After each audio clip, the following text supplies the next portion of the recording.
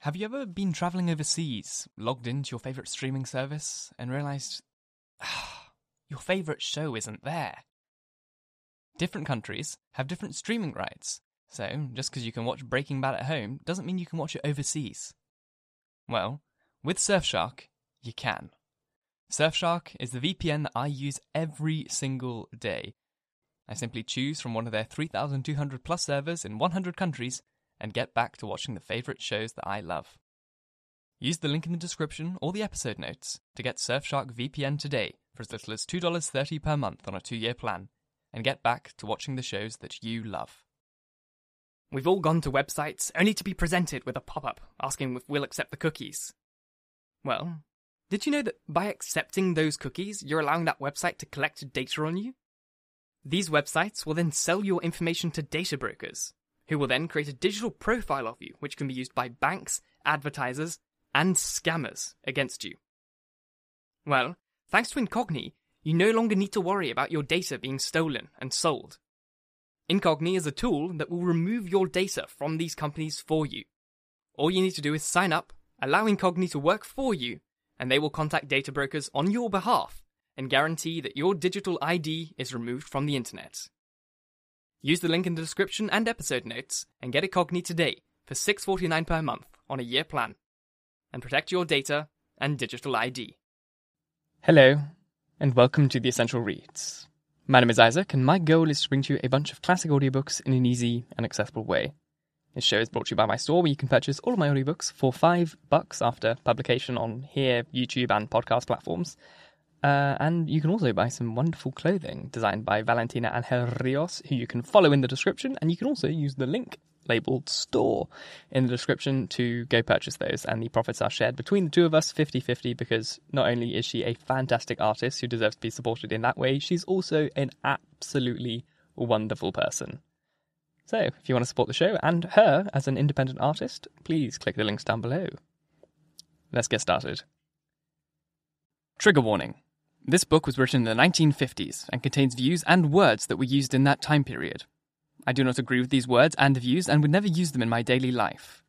I shall be ducking the audio to bleep any offensive language so that this book can be uploaded to its appropriate platforms, but apart from that, the book will stay as it was intended to be read.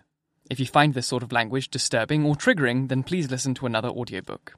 Thank you for your understanding. Isaac. One Flew Over the Cuckoo's Nest by Ken Kesey. Part 4. 3. There had been times when I'd wander around in a daze for as long as 2 weeks after shock treatment, living in that fog, jumbled blur which is a whole lot like the ragged edge of sleep, that grey zone between light and dark, or between sleeping and waking, or living and dying, where you know you're not unconscious anymore, but you don't know yet what day it is, or who you are, or what's the use of coming back at all. For 2 weeks. If you don't have a reason to wake up, you can loaf around in that grey zone for a long, fuzzy time. Or if you want to bad enough, I found you can come fighting right out of it. This time, I came fighting out of it in less than a day. Less time than ever. And when the fog was finally swept from my head, it seemed like I'd just come up after a long, deep dive, breaking the surface after being underwater for 100 years. It was the last treatment they gave me. And they gave McMurphy 3 more treatments that week. As quick as he started coming out of one, getting the click back in his wink, Miss Ratched would arrive with the doctor, and they would ask him if he felt like he was ready to come around and face up to his problem and come back to the ward for a cure. And he'd swell up, aware that every one of those faces undisturbed had turned towards him and was waiting. And he'd tell the nurse that he regretted that he had but one life to give for his country, and she could kiss his rosy red ass before he'd give up the goddamn ship. Yeah. Then stand up, take a couple of bows to those guys grinning at him while the nurse led the doctor into the station to phone the main building and authorize another treatment. Once, as she turned to walk away, he got a hold of her through the back of her uniform, gave her a pinch that turned her face as red as his hair. I think if the doctor hadn't been there, hiding a grin himself, she would have slapped McMurphy's face. I tried to talk him into playing along with her so as to get out of the treatments. But he just laughed and told me, hell, all he was doing was charging his battery for him, free or nothing. When I get out of here, the first woman that takes on old Red McMurphy and 10,000-watt psychopath, she's gonna light up like a pinball machine and pay off in silver dollars. Nope, I ain't scared of that little battery charger. He insisted it wasn't hurting him. He wouldn't even take his capsules. But every time that loudspeaker called for him to forego his breakfast and prepare to walk to Building 1, the muscles in his jaw went taut, and his whole face drained of color, looking thin and scared. The face I had seen reflected in the windshield on that trip back from the coast. I left disturbed at the end of the week and went back to the ward. I had a lot of things I wanted to say to him before I went, but he'd just come back from a treatment and was sitting following the ping-pong ball with his eyes like he was wired to it. The colored aide and the blonde one took me downstairs and led me onto our ward and locked the door behind me. The ward seemed awful quiet after disturbed.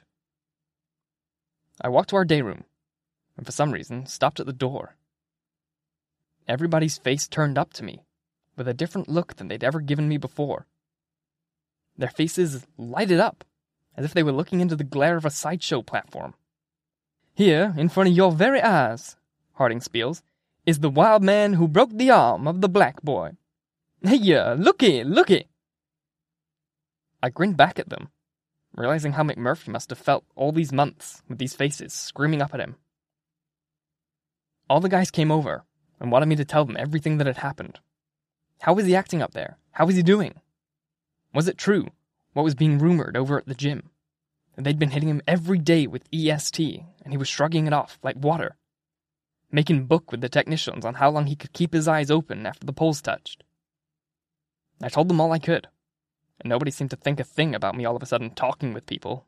A guy who'd been considered deaf and dumb as far back as they'd known him, talking, listening, just like anybody. I told them everything that they'd heard was true, and tossed in a few stories of my own. They laughed so hard about some of the things he said to the nurse that 2 vegetables under their wet sheets on the chronic side grinned and snorted along with the laughter, just like they understood.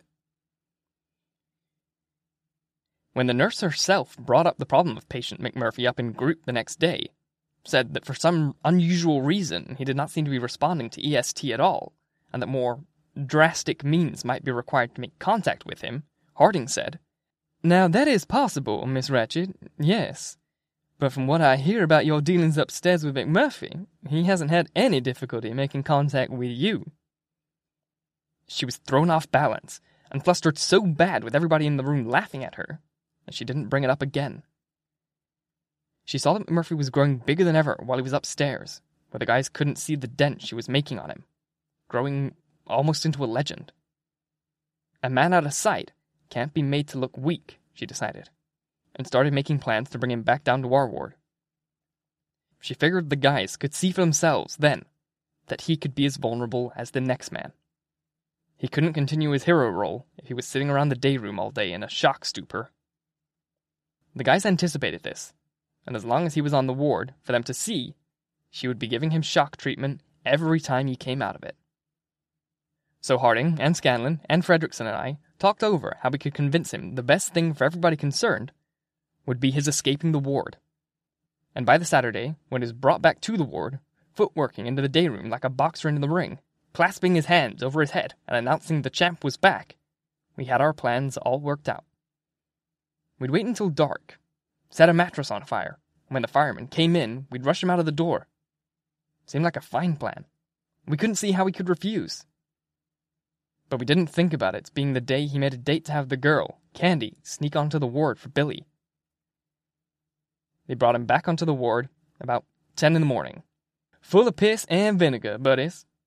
And check my plugs and clean my points. I even got a glow like a Model T spark coil.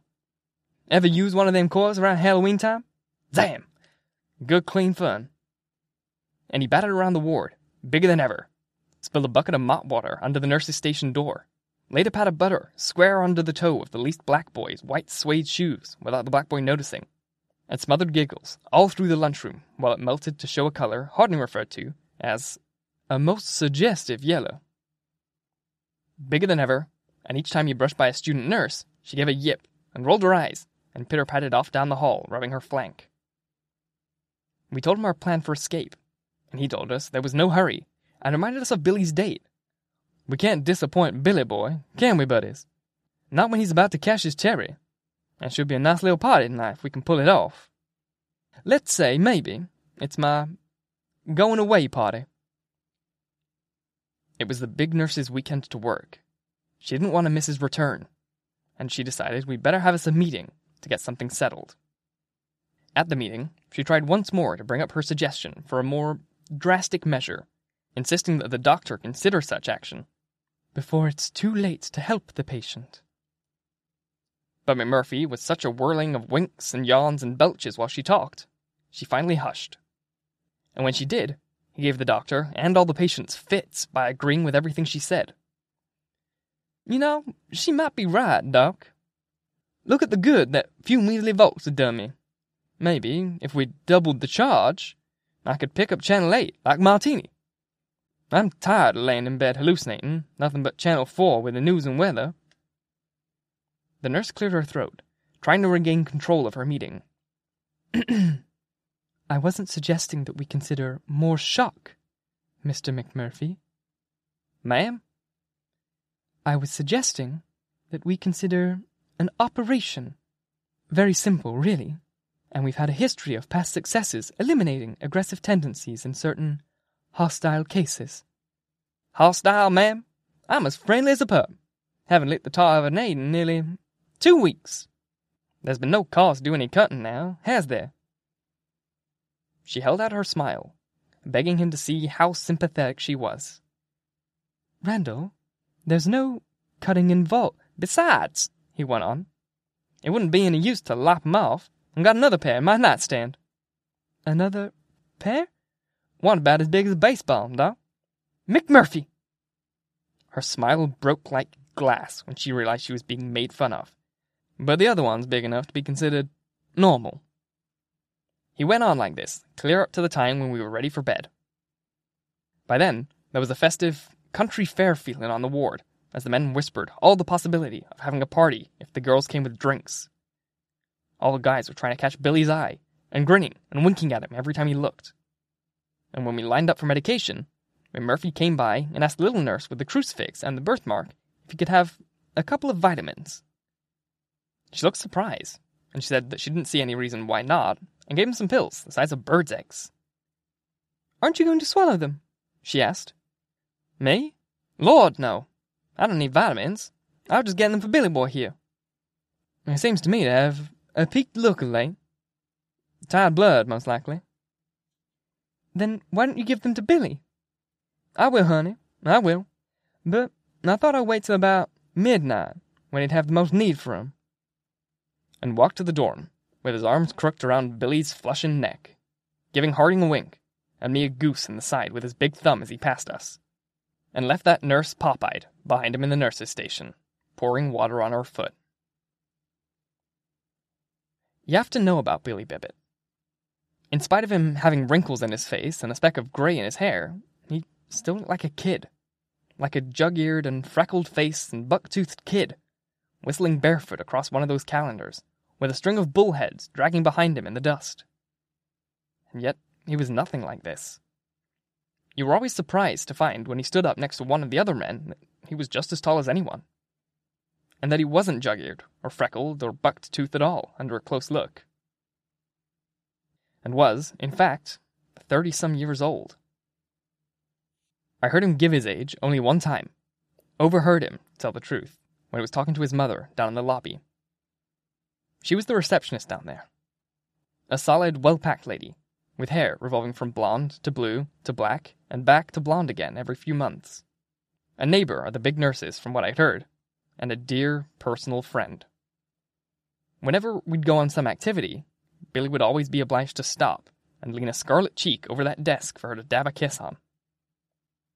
It embarrassed the rest of us as much as it did Billy, and for that reason, nobody ever teased him about it.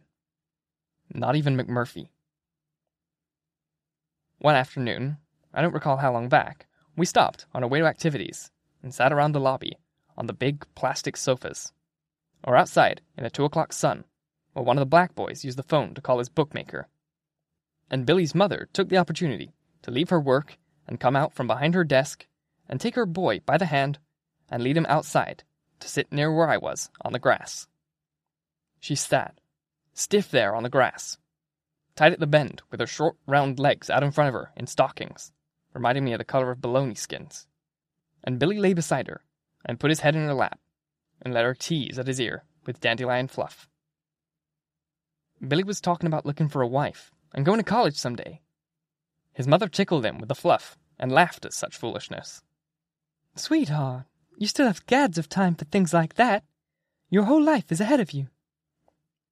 Mother, I'm 31 years old. She laughed and twiddled his ear with the weed. Sweetheart, do I look like a mother of a middle-aged man?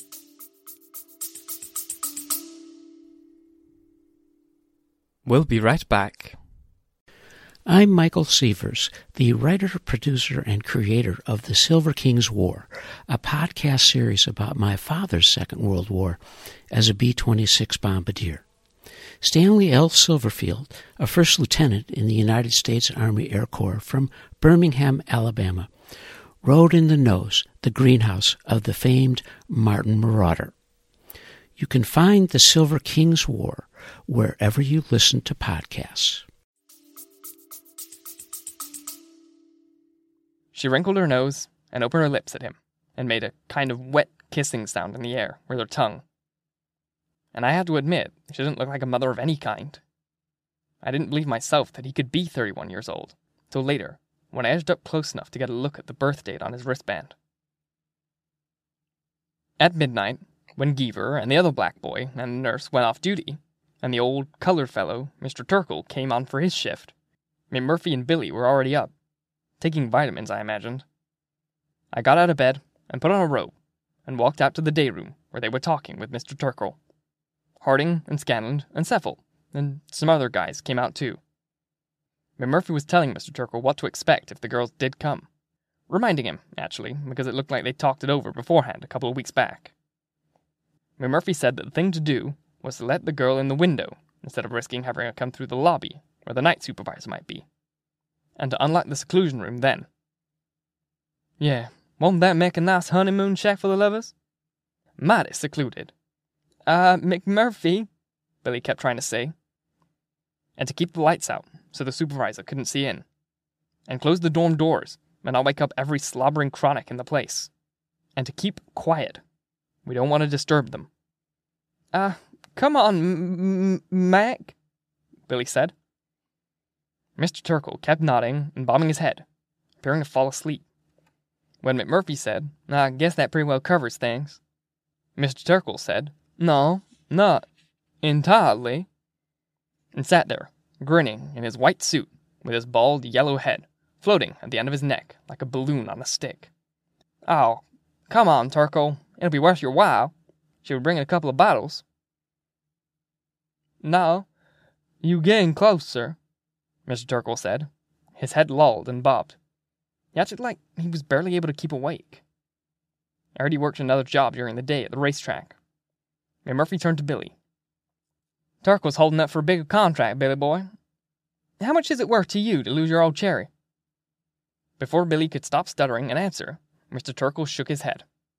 It ain't that. Not money. She's bringing more than the bottle with her, ain't she?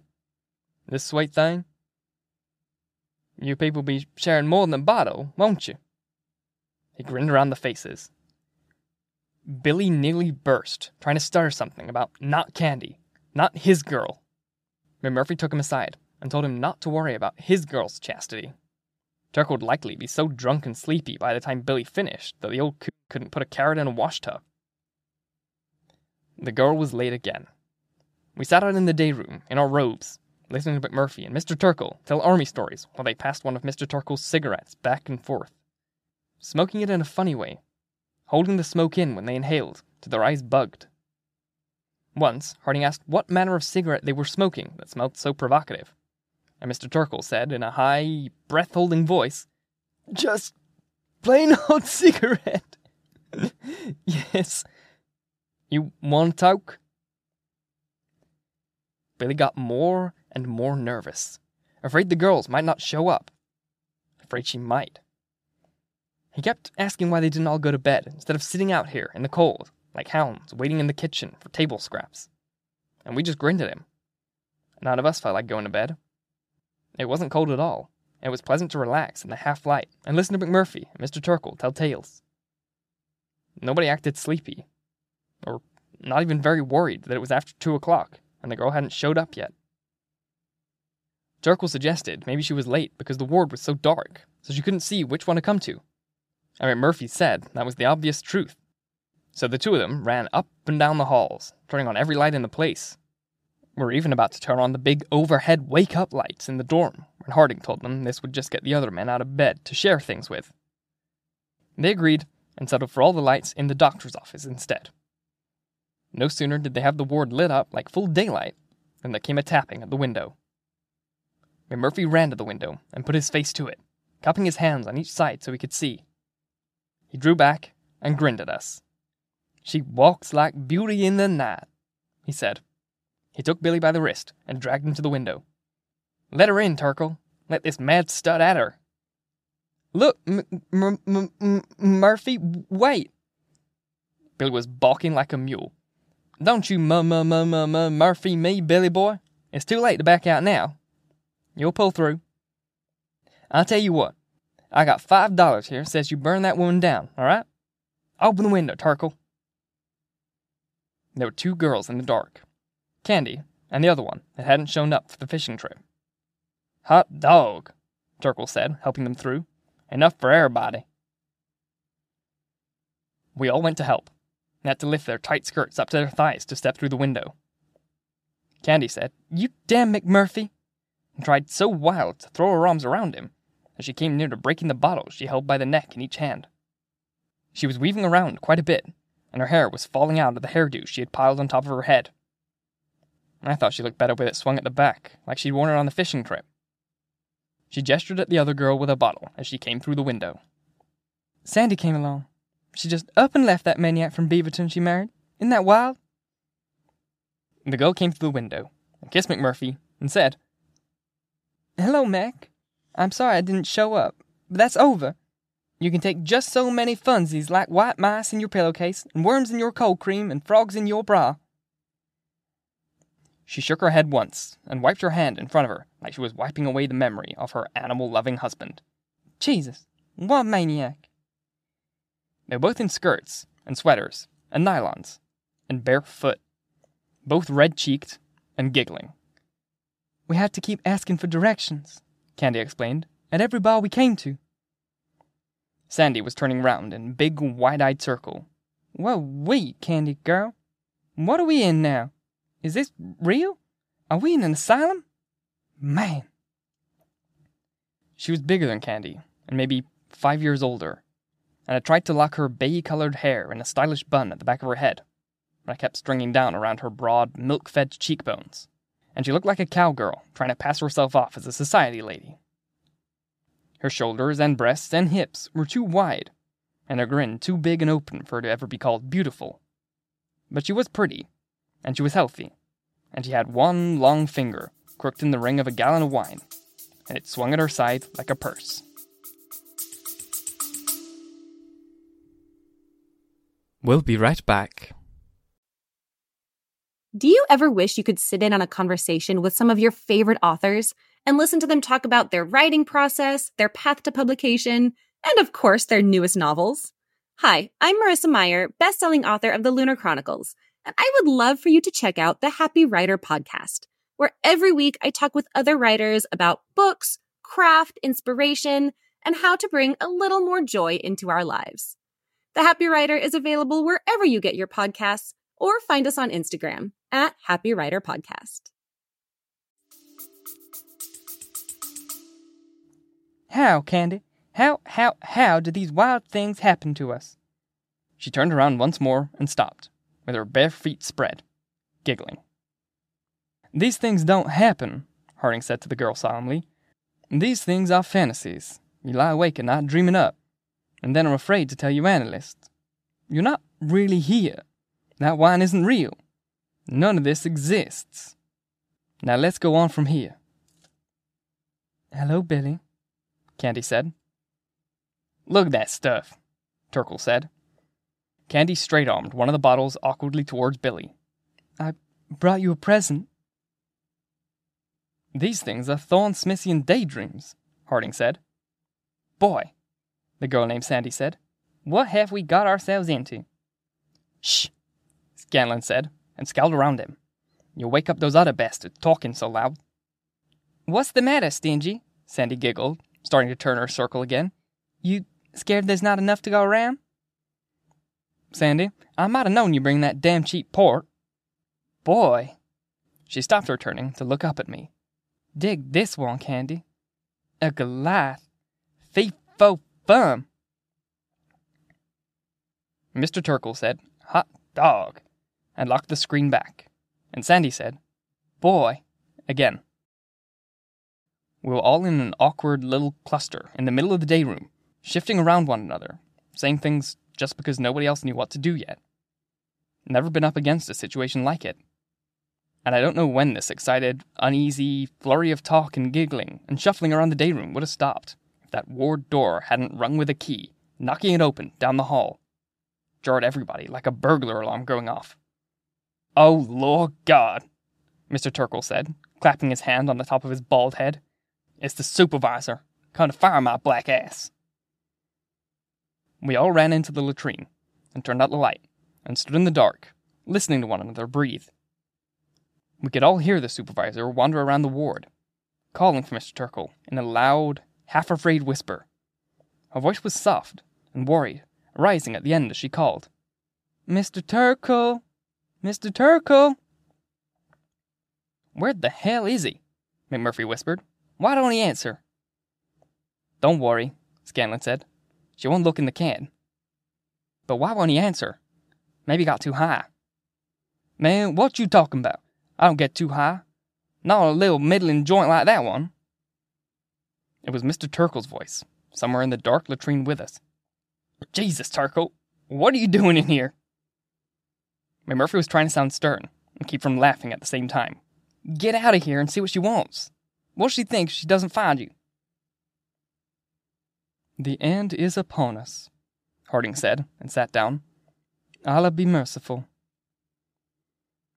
Turkle opened the door and slipped out and met her in the hall. She'd come over to see what all the lights were on about. What made it necessary to turn on every fixture in the ward? Turkle said every fixture wasn't on, that the dorm lights were off, and so were the ones in the latrine. She said that was no excuse for the other lights. What possible reason could there be for all this light? Turkle couldn't come up with an answer for this, and during the long pause, I heard a bottle being passed around near me in the dark. Out in the hall, she asked him again, and Turkle told her, well, he was just cleaning up, policing the areas. She wanted to know why, then, was the latrine, the place that his job description called for him to have clean, the only place in the dark. And the bottle went around again, and we waited to see what he'd answer. It came by me, and I took a drink. I felt I needed it. I could hear Turkle swallowing all the way out in the hall, umming and ahhing for something to say. He's sculled, McMurphy hissed. Somebody's gonna have to go on and help him. I heard a toilet flush behind me, and the door opened, and Harding was caught in the hall light as he went out, pulling up his pajamas. I heard the supervisor gasp at the sight of him, and he told her to pardon him, but he hadn't seen her, being as it was so dark. It isn't dark. In the latrine, I meant. I always switch off the lights to achieve better bowel movement. Those mirrors, you understand? When the light is on, the mirrors seem to be sitting in judgment over me to arbitrate a punishment if everything doesn't come out right. But aide Mr. Turkle said he was cleaning in there. And doing quite a good job, too, I might add, considering the restrictions imposed on him by the doc. Would you care to see? Harding pushed the door open a crack, and a slice of light cut across the latrine floor tile. I caught a glimpse of the supervisor backing off, saying she'd have to decline his offer, but she had further rounds to make. I heard the ward door unlock again up the hall, and she let herself off the ward. Harding called out to her to return for another visit, and everybody rushed out and shook his hand and pounded his back for the way he'd pulled it off. We stood out in the hall and the wine went round again. Seffold said he'd leave have vodka if there was something to mix it with. He asked Mr. Turkle if there wasn't something on the ward to put in it. And Turkle said nothing but water. Frederickson asked what about the cough syrup. They give me a little now and again from a half-gallon jug in the drug room. It's not bad tasting. You got a key for that room, Turkle? Turkle said the supervisor was the only one on nights who had a key to the drug room, but McMurphy talked him into letting us have a try at picking the lock. Turkle grinned and nodded his head lazily. While he and McMurphy worked at the lock on the drug room with paper clips, the girls and the rest of us ran around the nurse's station, opening files and reading records. Look here, Scanlon said, waving one of those folders. Talk about complete. They even got my first grade report card here. Miserable grades. Just miserable. Billy and his girl were going over his folder. She stepped back to look him over. All these things, Billy. Frantic this and pathetic that. You don't look like you have all these things. The other girl had opened the supply drawer and was suspicious about what the nurse needed with all those hot water bottles. 1 million of them. And Harding was sitting on the big nurse's desk, shaking his head at the whole affair. McMurphy and Turkle got the door of the drug room open and brought out a bottle of thick, cherry-colored liquid from the icebox.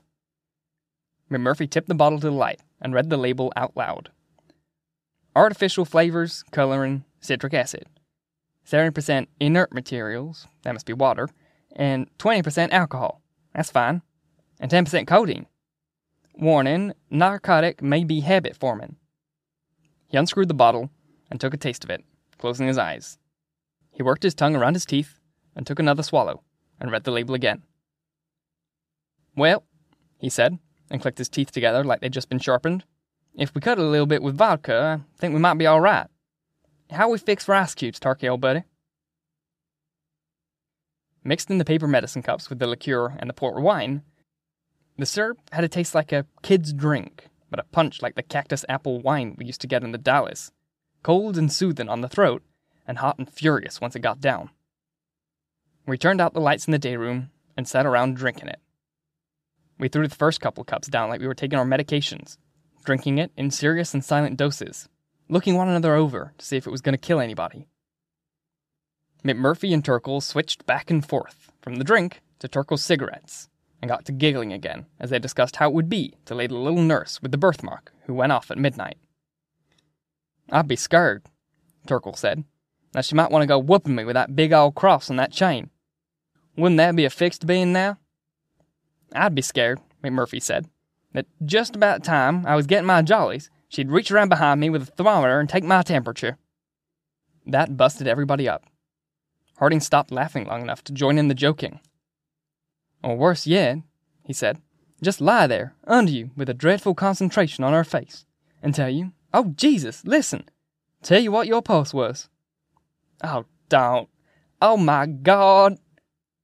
Or even worse, just lie there and be able to calculate your pulse and temperature, both sans instruments. Oh, God, please don't. We laughed till we were rolling about the couches and chairs, choking and teary-eyed. The girls were so weak from laughing they had to try 2 or 3 times to get to their feet.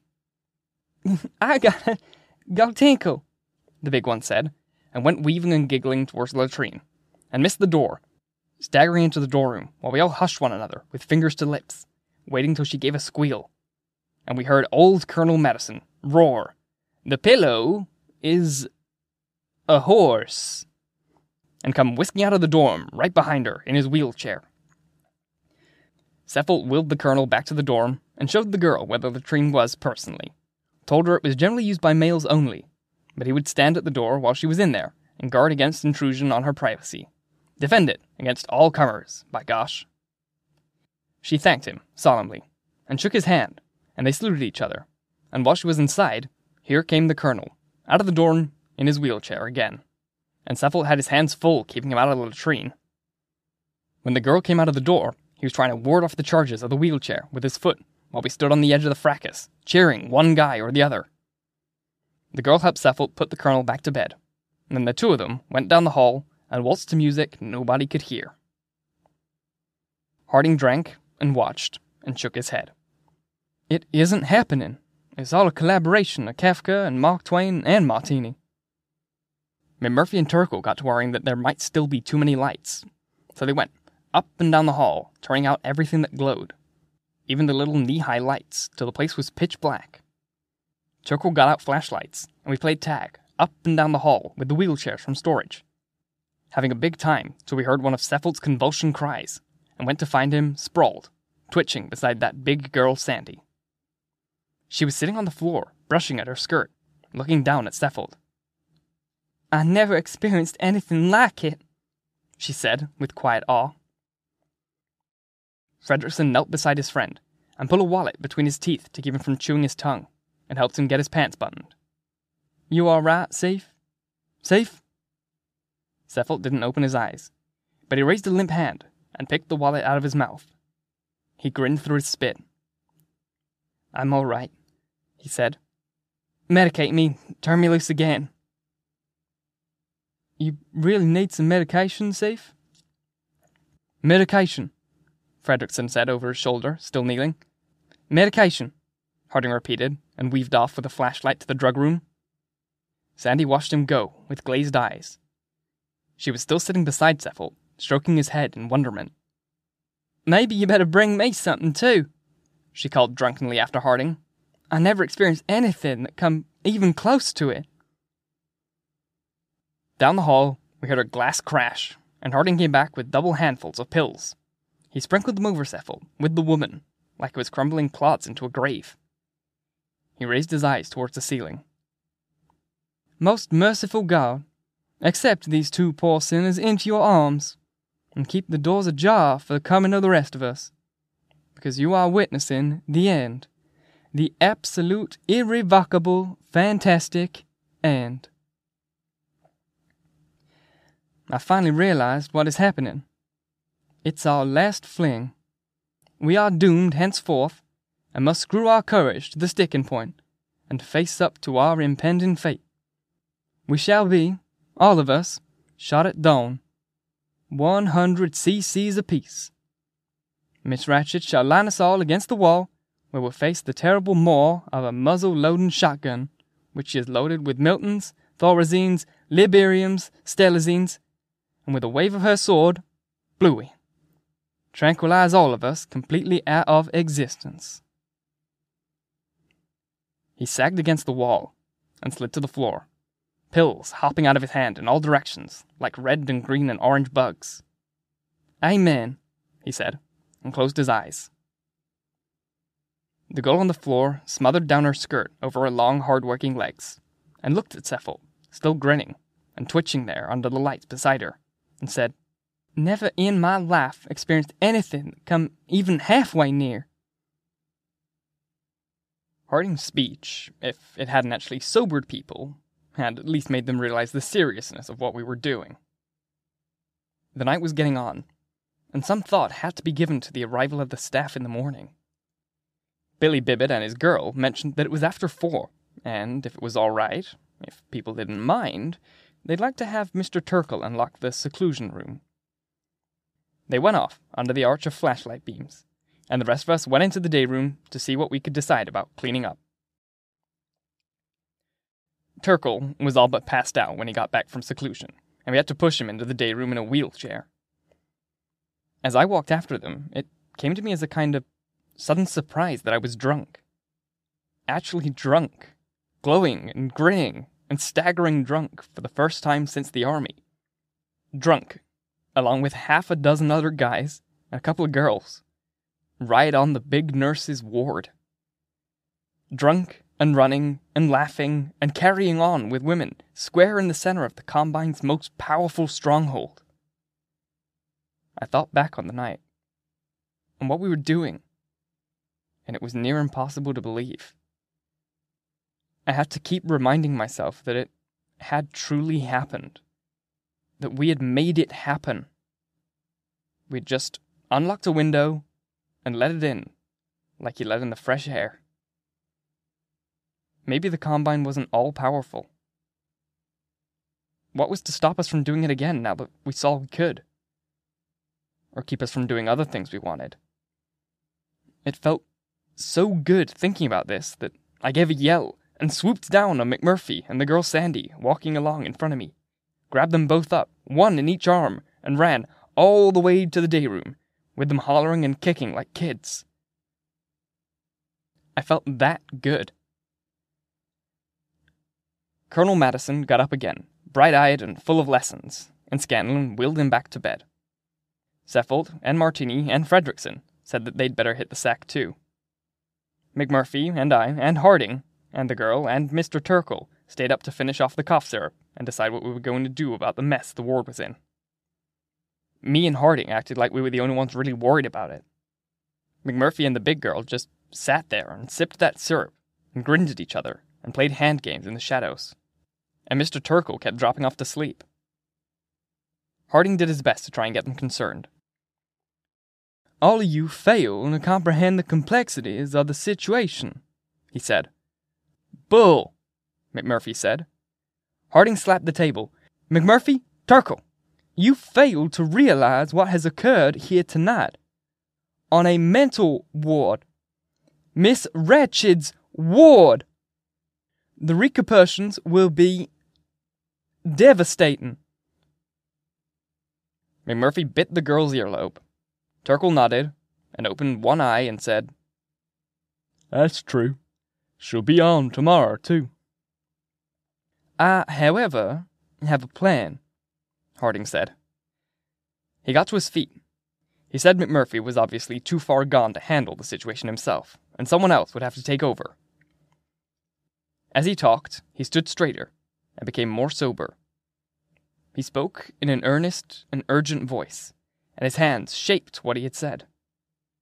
I was glad he was there to take over. His plan was that we tie up Turkle and make it look like McMurphy snuck up behind him, tied him up with, say, strips of torn sheet, and relieve him of his keys. And after getting the keys, had broken into the drug room, scattered drugs around, and raised hell with the files just to spite the nurse. She'd believe that part. Then he'd unlocked the screen and made his escape. McMurphy said it sounded like a television plot, and it was so ridiculous it couldn't help but work. And he complimented Harding on his clear-headedness. Harding said the plan had its merits. It would keep the other guys out of trouble with the nurse, and keep Turkle his job, and get McMurphy off the ward. He said McMurphy could have the girls drive him to Canada, or Tijuana, or even Nevada if he wanted, and be completely safe. The police never pressed too hard to pick up AWOLs from the hospital, because 90% of them always show back up within a few days, broken drunk and looking for that free bed and board. We talked about it for a while, and finished the cough syrup. We finally talked it to silence. Harding sat back down. McMurphy took his arm from around the girl, and looked from me to Harding, thinking, that strange, tired expression on his face again. He asked what about us? Why didn't we just get up and get our clothes on and make out with him? "I'm not quite ready yet, Mac," Harding told him. "Then what makes you think that I am?" Harding looked at him in silence for a long time and smiled, and then said, "No, you don't understand. I'll be ready in a few weeks, but I want to do it on my own, by myself. Right out of that front door, with all the traditional red tape and complications. I want my wife to be here in a car at a certain time to pick me up. I want them to know I was able to do it that way." McMurphy nodded. "What about you, Chief?" "I figure I'm all right. I just don't know where I want to go yet. And somebody should stay here a few weeks after we're gone to see that things don't start sliding back." "And what about Billy, and Seffel, and Fredrickson, and the rest?" "I can't speak for them," Harding said. "They've still got their problems, just like all of us. They're still sick men in a lot of ways. But at least there's that. They are sick men now. Maybe they can be well men someday. I can't say." McMurphy thought this over, looking at the backs of his hands. He looked back up to Harding. "Hardin, what is it?" What happens? You mean all this? McMurphy nodded. Harding shook his head. I don't think I can give you an answer. Oh, I could give you Freudian reasons, with fancy talk. That would be right as far as it went. But what you want are the reasons for the reasons. And I'm not able to give you those. Not for the others, anyway. For myself, guilt, shame, fear, self-belittlement. I discovered at an early age I was, shall we be kind and say different? It's a better, more general word than the other one. I indulged in certain practices that our society regards as shameful. And I got sick. It wasn't the practices, I don't think. It was the feeling that the great, deadly, pointing forefinger of society was pointing at me. And the great voice of millions chanting, shame! Shame! Shame! It's society's way of dealing with someone different. I'm different, McMurphy said. Why didn't some things like that happen to me? I've always had people bugging me about one thing or another as far back as I can remember. But that's not what. But it didn't drive me crazy. No, you're right. That's not what drove you crazy. I wasn't giving my reason as the sole reason. No, I used to think one time, a few years ago, my turtleneck years, that society's chastising was the sole force that drove one along the road to crazy. But you've caused me to reappraise my theory. There's something else that drives people, strong people like you, my friend, down that road. Yeah? Not that I'm admitting I'm down that road, but what is this something else? It is us. He swept his hand around him in a soft white circle and repeated, us. McMurphy heartfeltly said, bull, and grinned and stood up, pulling the girl to her feet. He squinted up at the dim clock. It's nearly 5. I need me a little shut-eye before my big getaway. The day shift doesn't come for another 2 hours yet. Let's leave Billy and Candy down there a while longer. I'll cut out about 6. Sandy, honey, maybe an hour in the dorm would sober us up. What do you say? We got a long drive tomorrow, whether it's Canada or Mexico or wherever. Turkle and Harding and I stood up too. Everybody was still weaving pretty much, still pretty drunk. But a mellow, sad feeling had drifted over the drunk. Turkle said he'd boot McMurphy and the girl out of bed in an hour. Wake me up, too, Harding said. I'd like to stand at the window with a silver bullet in my hand and ask, who was that masked man as you ride? The hell with that. You guys both get in bed, and I don't ever want to see hide nor hair of you again. You get me? Harding grinned and nodded, but he didn't say anything. Murphy put his hand out, and Harding shook it. McMurphy tipped back like a cowboy, reeling out of saloon, and winked. You can be the bull goose loony again, buddy. Well, Big Mac out of the way. He turned to me and frowned. I don't know what you can be, Chief.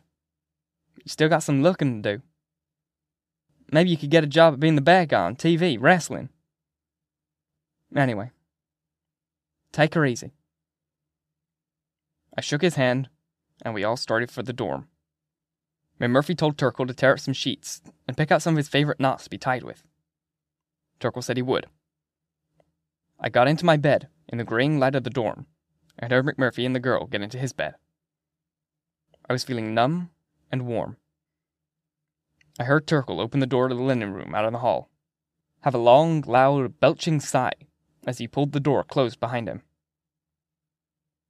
My eyes got used to the dark, and I could see McMurphy and the girl snuggled into each other's shoulders, getting comfortable. More like 2 little kids than grown man and grown woman in a bed together to make love. And that was the way the black boys found them when they came to turn on the dorm lights at 6:30. Thank you so very much for listening. If you enjoyed, please like, comment, share, all that jazz. And if you really enjoyed, do subscribe, because there's more to come. And if listening on podcast, please leave a review. 5 stars preferred, but you've got free will, do as you please. Next chapter, in a couple of days' time, is the last one. I really hope you've enjoyed the book. I most certainly have, and the ending is pretty intense, so please stick around for that. Once again, thank you for listening, and until next time, bye-bye.